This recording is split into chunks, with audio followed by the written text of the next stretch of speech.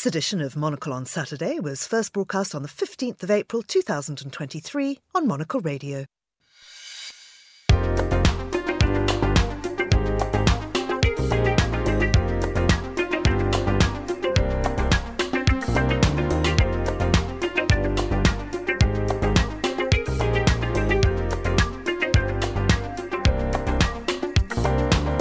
Hello, I'm Georgina Godwin, broadcasting to you live from Midori House here in London. This is Monocle on Saturday.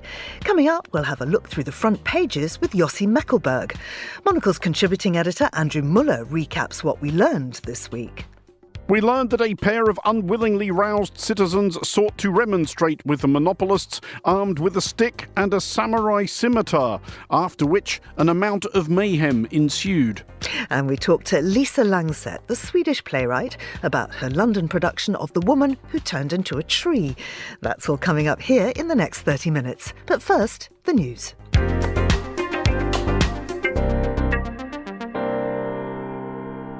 French President Emmanuel Macron's flagship pension reform will enter into force swiftly after it received the Constitutional Council's approval yesterday.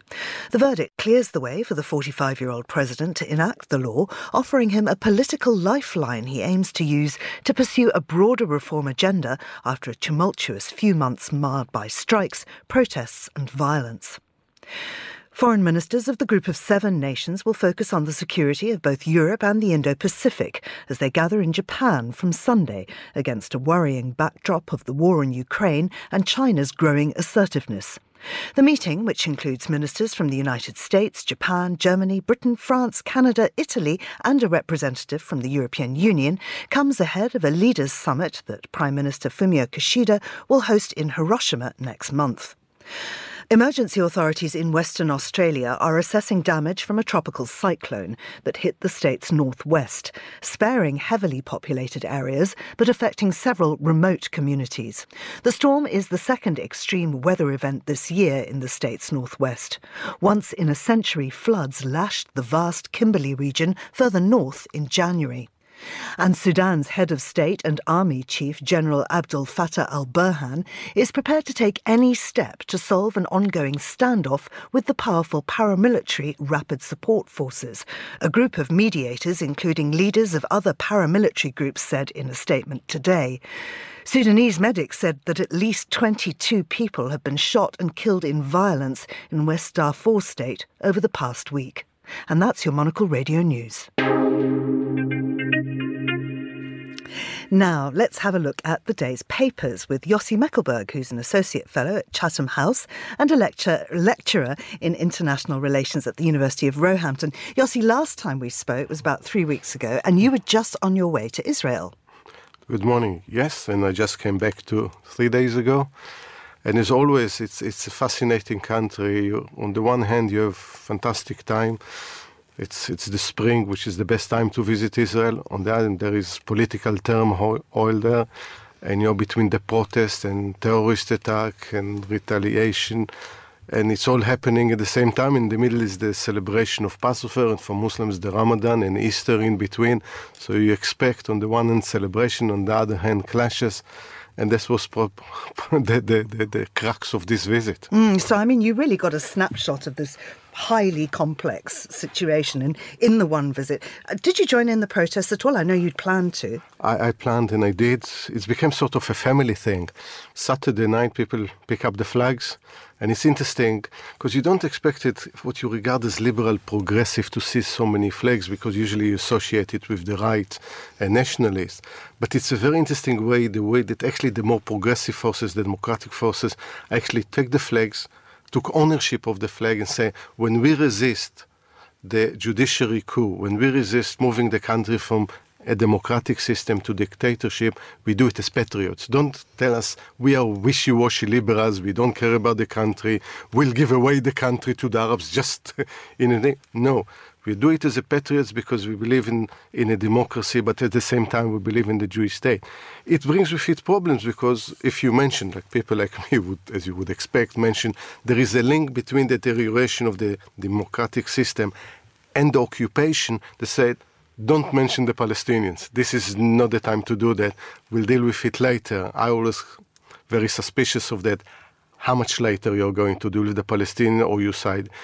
But this is a snapshot. At the same time, a place that just a night before walked along the promenade, there was possibly, we don't know if, most people say it was a terrorist attack because there was a car ramming there that killed an Italian tourist and injured a few others. It might have been an accident as well. They're still investigating. It looked like a terrorist attack. There was a terrible terrorist attack in the West Bank, killing a mother and two of her daughters. And then the usual, rockets from Lebanon and rockets from Gaza and Israel retaliating with air raids. And we're in the same place and clashes in the Al-Aqsa Mosque. But the good thing in relative terms, like if 2 years this kind of clashes really got out of control to a full-blown war, it seems no one has interest in this and it calmed down, and let's hope it stays like this. Of course, Israel is also known for its highly effective secret service, Mossad, and it's hard to think that Mossad would allow any secrets from internally to leak out onto the internet. However, that's exactly what's happened in the US. Everybody's been following this US leak very, very closely. There's now been an arrest. It was a 21-year-old. He was part of the National Guard. Tell us what you're reading on this. It's interesting you mention Israel in this context because one of the most successful industry right now in Israel is cybersecurity, to the tune of $13 billion. So it's big for a country of 9 million people.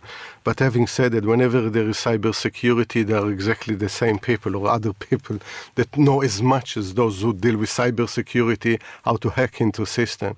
And that's the scary thing about what happened. Those are 20, 21 years old. You probably can get 15, 16 years old.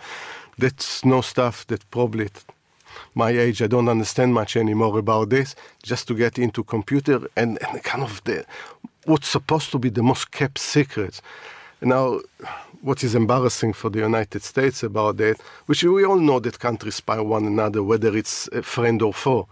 But it's always embarrassing when you also spy on your friends. So there is kind of a bit like a pantomime. Wow, someone is spying on us. but they all know they do because information is power and they need. But the fact that we saw it with the Assange affair and with Snowden affair. People hack into computers and they can spread it on platforms that most of us never heard about them before. And in no time, they become public knowledge. What governments would like to keep secret, whether it's the war in Ukraine, relations with China, relation, for instance, with Egypt, so thinking about supplying rockets to Russia while it gets $1 billion a year from the United States. So all of these things that diplomatic think, if I keep these secrets to myself, it gives me the power because they don't know that I know about it and I can use it whenever it's convenient. Then come at 21 years in rural Massachusetts and tell the world, here's what. I mean, it's interesting that you mention Assange and Snowden because this, in a way, is completely different. Yeah. They did it for their reasons. They felt that this stuff needed to be in the public domain. This kid looked like he was just kind of showing off to his mates on a very, very small platform, and he kind of lost control of that information. Not that I imagine that intention will play any part in the court case. Yeah, because they already were asked for 10 years for each of the cases, which means at least 20 years in jail if the prosecution get its way. But the idea that you see there, and again, I mentioned to you earlier that I have background in electronics, and when you are 17, 18, 19, you get into this because it's a challenge. Again, as you said, to show off your friends. I'm better than you in doing that. I can build better platforms than you. I can hack into computers better than you. And then it gets out of control. And then you feel, all right, I got into a cache of information that is top secret. What am I doing there? But then at the same time, the temptation to show off, listen, I enter this computer and the other computer. The problem, then you lose very quickly control because it's in one platform, then someone else spread it, and it ended on Twitter, which is, then you have hundreds and hundreds of millions can read it. And it's a lesson for all of us about cybersecurity. We also think that because we have a password on our mobile phone, no one can read it. So here we are. Everyone can read everything on our computers, on our mobile phones. So the idea, I think from a state point of view, the idea there are state secrets. They do exist. it's a bit of an illusion. Again, if young guys like this can do that. Absolutely. Let's find out what we've learned in the last 7 days from Andrew Muller.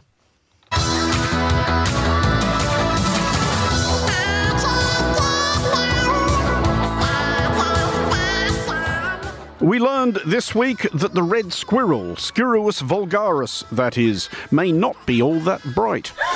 Unless, and this is a possibility, we learned this about one specific red squirrel. What happened was this. In Dortmund, an alert citizen noticed a red squirrel wedged haplessly in the grating of a manhole cover. Well, yes. But we shortly learned further that the red squirrel is not merely idiotic, but bad-tempered.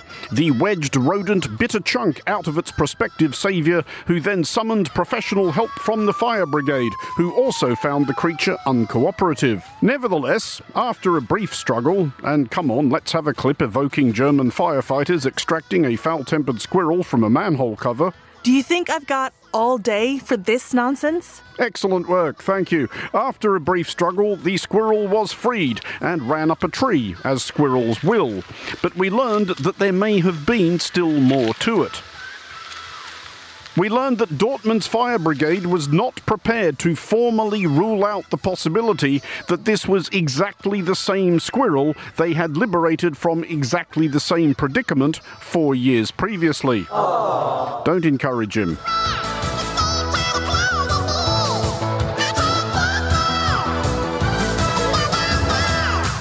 And that'll probably do with the music. Yes, we know it's Alvin and the Chipmunks aren't squirrels. And yes, we know that there was a band called the Squirrels.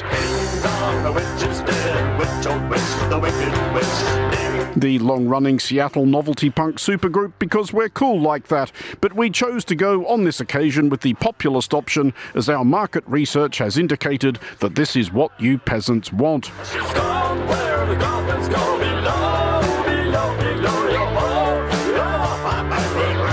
Anyway.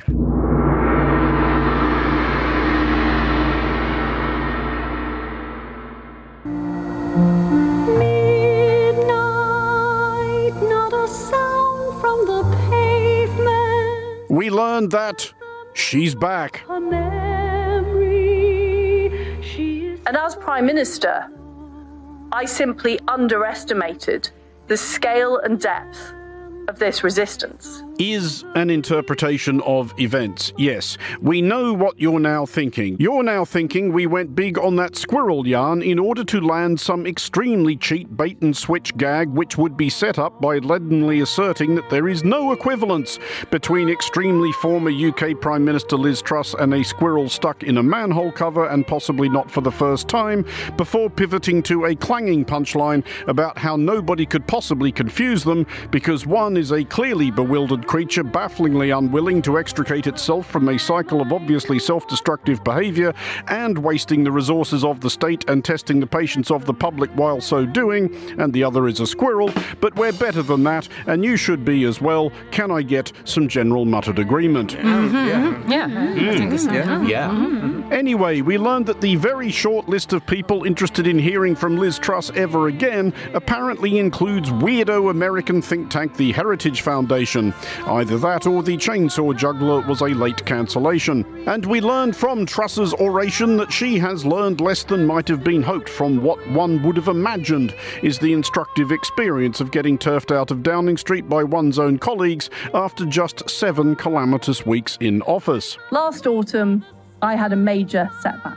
See also Custer's last setback, the setback of the Light Brigade, the setback of the Old 97, the decline and setback of the Roman Empire, and so forth. Deep in the castle, back from the wars, back with my lady and the father and son. Sticking with the subject of economic mismanagement precipitating carnage, we learned that Belgians take the dull board game Monopoly extremely seriously. Or at least that 4 Belgians take the dull board game Monopoly extremely seriously. And if you can't extrapolate wild generalizations about an entire nation from the eccentricities of a statistically insignificant proportion of the population, what even is the point of having a whimsical news monologue? I think so. We learned that the sleep sleep of one neighbourhood of Brussels had been disturbed by a passionate game of Monopoly occurring among 4 Belgians on the footpath at circa 5 o'clock in the damn morning. What? What's the point of that? I don't know what it means. What? Minutes of desultory research on our part have not determined whether or not they were playing classic generic London Monopoly or the actual Brussels edition, which does exist. We looked it up, and we learned that the creepy urinating child statue the Bruxellois are so weirdly fond of is one of the €100 properties on the bottom row. Fascinating. We learned that a pair of unwillingly roused citizens sought to remonstrate with the monopolists armed with a stick and a samurai scimitar, after which an amount of mayhem ensued. We will learn in due course whether one Belgian judge possesses the superhuman composure that will be necessary to conclude this case without sentencing the defendants to jail, directly to jail, do not pass go, do not collect $200. For Monocle Radio, I'm Andrew Mullett. Many thanks there to Andrew. This is Monocle on Saturday, and still with me is Yossi Mekelberg. Yossi, Joe Biden's visit to Ireland is, of course, all over the press. Lots and lots of coverage on this. Biden looking quite tearful in some of them, being quite emotional about this reunion with his roots. Tell us more. Yeah, it's interesting. It's exactly 60 years since JFK visited there, and he was very proud of the Irish roots, but no one more so than Biden himself. He talks a lot about his Irish roots, though they're going back to the 19th century. It's not that fresh off the boat from Ireland. They're talking about great-grand... And he's not the youngest of presidents, so we're talking, 150 years back. But we're talking about more than 40 million, probably Americans with Irish roots. So the cynics will say, it has a lot to do with election coming out, and it's nice to show your Irish roots when you're about to announce you're running for a second term. But I think in the case of Biden, it's genuine, it's true, and you see how he's moved in the places where his ancestors came from. I think sometimes people forgot that the reason for this visit is the 25th anniversary of the Good Friday Agreement that brought to an end the war in Northern Ireland, or so-called the euphemism of the troubles in Northern Ireland. And I think it's important that, especially at such a sensitive time, when Brexit intervened, obviously with Good Friday Agreement, and put it on the line and question, can it survive? Stormont is still not functioning, just to try to bring it to work again. So I think symbolically it was very important. But it's also interesting, while President Biden devoted one day to Northern Ireland, he spent 3 days in the Republic. Again, some would argue that maybe the Republic of Ireland is being part of the EU and the UK is not. It's more important now than the entire UK. I doubt if the real reason, but it can be also it plays a part. The relations with the EU more than the relations with the United Kingdom. Biden was deputy president, wasn't he, when Obama said, you leave Europe, you go to the back of the queue. And it was right. Yeah. we are in the back of the queue, because all this illusion that, immediately we'll sign trade agreements, free trade zones with the United States. Here we are. We forget the referendum was 2016, almost ancient history. It's 4 prime ministers ago here in the UK, and still we are grappling with the issue. Who would like to sign agreements with a country out of the EU when you have the EU on our doorstep? And let alone we see kind of the projection of the IMF about growth in the UK, and it's quite bleak compared to all of our competitors in the international trade zones. So this is maybe this is part of it. But I think there is an American issue. I think almost every American politician looks from some Irish roots. I know we don't always think from this part of the water, Irish as exotic, but I think for many Americans, because maybe we have similar weather, but for many Americans it looks exotic. The roots of many Americans is in Ireland, and the reasons to move from Ireland, again, because it was poor, and they look for the place of great opportunities when they can send their children to college, where can they make a living in different from Ireland at the time. The interesting, actually, Ireland now is a very prosperous place. Their growth rate as good as any other country in the EU, or better even in the United States. So it's a bit of a reverse why people left Ireland such a long time ago. Let's look at something that is also booming, but moving. And this is electronic chips. This has become such a hot topic. We usually don't think that actually behind everything that we are using these days, including in this studio, there are semiconductors. And the mobile phones, the computer we're using. But we don't think, for instance, our coffee machines. The more sophisticated they are, the more they have chips. Tell us exactly when the milk is going to froth. Modern refrigerators, fridges. I can tell you just observed me almost kicking the coffee machine outside in the green room. What happened to the semiconductors there? Well, I don't get it frothed as I wanted. But it's the same. The fridges, the modern ones that are going to tell us when we are out of milk and egg and everything. It's all done with. Now, two things we learned when the concentration of the manufacturing of semiconductors, it was called as chips, most of it is in Taiwan, in Japan, in Korea. So it's become also a geo-economic issue as much as economics one. And also COVID told us that when things go wrong, all of a sudden, we can't get these semiconductors close to home when we manufacture some of it, or we need to bring some of these goods from the other side of the world. So there is a strong drive in the United States. The Biden administration spends hundreds of billions to encourage manufacturers actually to manufacture semiconductors in the United States. And just now Intel is about to launch or to build a site in Germany to the tune of 80 billion euro. So it's moving closer to home to make sure that we saw it many years ago during an earthquake in Taiwan. Prices of computers and all other equipment went up immensely because there is a shortage. Taiwan manufacture around 24% of all chips in the world. You put Japan, South Korea, and Taiwan together in China, it's most of the semiconductor. So this is a different drive that tells the connection between geoeconomics, geopolitics, and the relations now, especially when relations between the United States and China are getting tenser and tenser. As a result, part of it is the issue of Taiwan. We'll see the move of manufacturing of semiconductors back to Europe and the United States. Which is a measure of just how seriously people are taking the situation. We are heading to some kind of spark point there. Because we need a coffee machine to work in the morning. That's true. That's very true. Just before we go, let's have a little chat about theatre, because I went to see Guys and Dolls this week. What a feel-good, wonderful show. I mean, I'm not the first to say that this has got fantastic reviews. It's at the Bridge Theatre. The staging is incredible. The stage comes up and down. It moves. I had a seat, but there are a lot of people that stand around. It's kind of immersive theatre.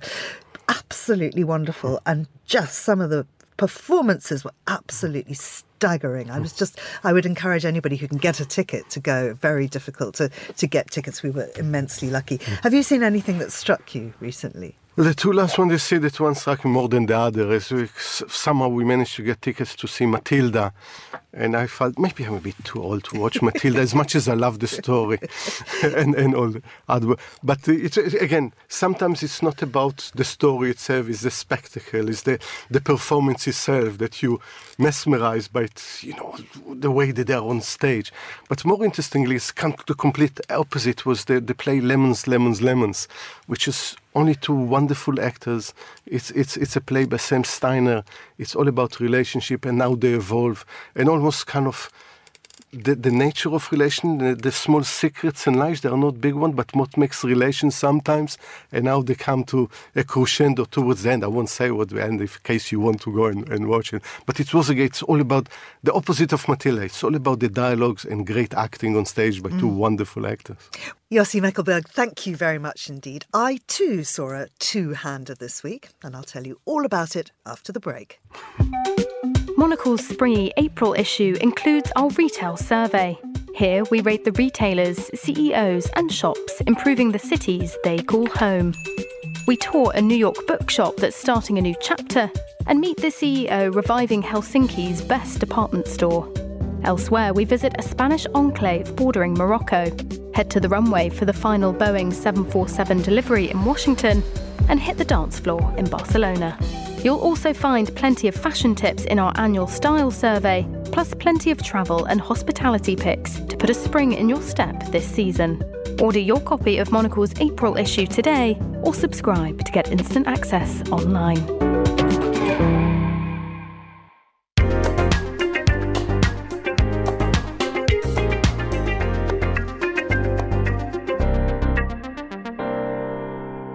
Well, I've had a very exciting theatrical week, and one of the plays I saw this week was The Woman Who Turned into a Tree. It's by the Swedish playwright Lisa Langset, and she's in the studio with me now. Lisa, welcome. Thank you. It's an extraordinary play, and it was performed here in English, but of course it was originally written in Swedish. Yes. And it was performed in Sweden? Yes. Tell us more about that production and how it differs from this one. Oh, that production was more like a plain monologue, and now it's more turned into, because the director Emily Louiso used also physical performance from another actor. So it's been just wonderful to see another take on it, which I liked a lot. Yeah. So tell us the premise then of the play. The play is about a woman who has a very stiff outside, and during the play we get a little glimpse of her life beyond the surface. So it's about the ideas we have that we, push ourselves in the world and the ones we really are behind. So she has a completely another universe behind the surface. Tell me what inspired the play originally.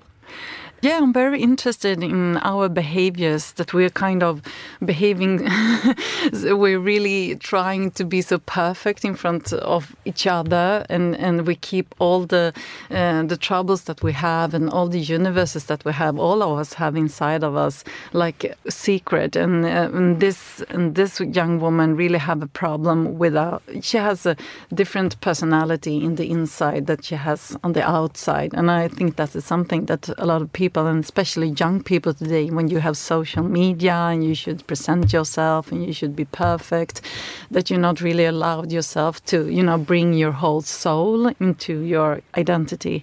And she desperately wants to be viewed as classy. That's her main thing. Yeah, I mean, she's also coming from a working class and a very hard background. Her father is mental ill. So she really, really are afraid of all the troubles that she struggled with, from her background.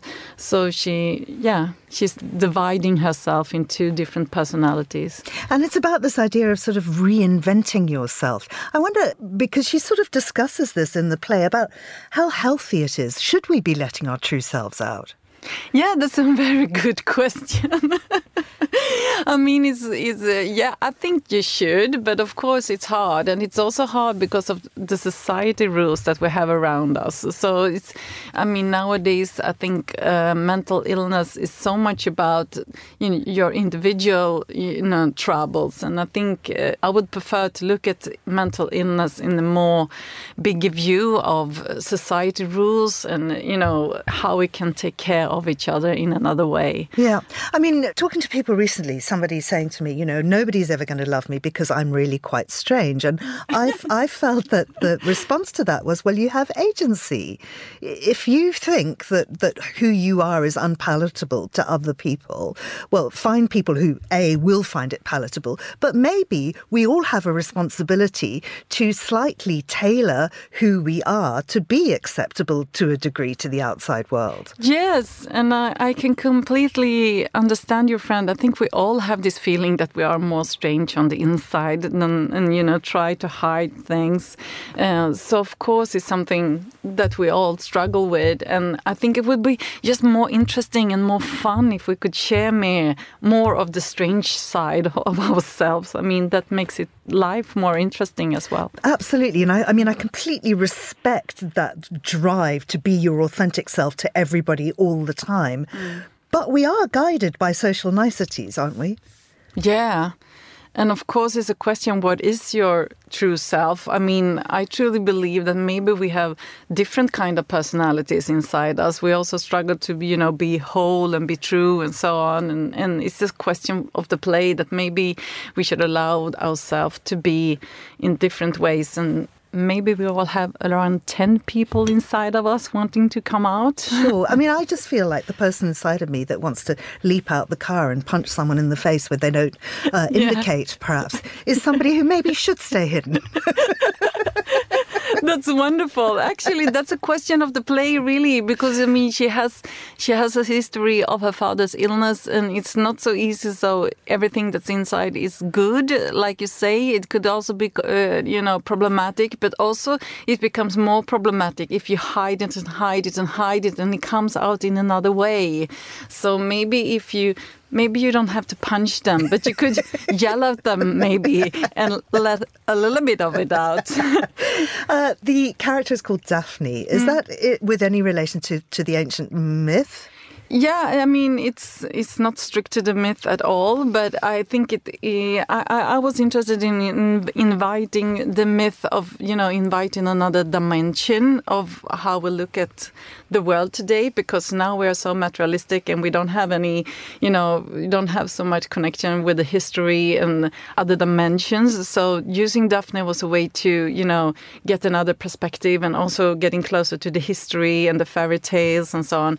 But in the myth, she is really hunted by the god that raped her. And in this story, it's more about the society hunting her and how could she handle that. So she gets to know a tree that could, like in the myth, could, turn her to something else. Because the main core of the myth and also in this play is someone who can't deal with reality, right? It can't be, can't handle reality. So she has to leave reality as it is. That's the common. Yeah. Well, it's absolutely fascinating. As you say, it's got two actresses in it, a lot of physical theatre between them, a lot of mirroring going on. I thought it was beautifully staged. It's at the Omnibus Theatre, that's in Clapham. Yes. A lovely space. Yeah, wonderful theatre. It's so nice and it's such a nice area. And also the theatre is just amazing and all the people who works there. So it's until the 22nd of April, so it's not so many days left. But it's completely, it's a wonderful visit. And also they work with very interesting projects there. Lisa Langset, thank you so much for talking to me. Thank you. The Woman Who Turned into a Tree is a play by Swedish writer Lisa Langset. It's translated by Rochelle Wright and it's directed by Emily Loiseau. It's running at the Omnibus Theatre in London until the 22nd of April.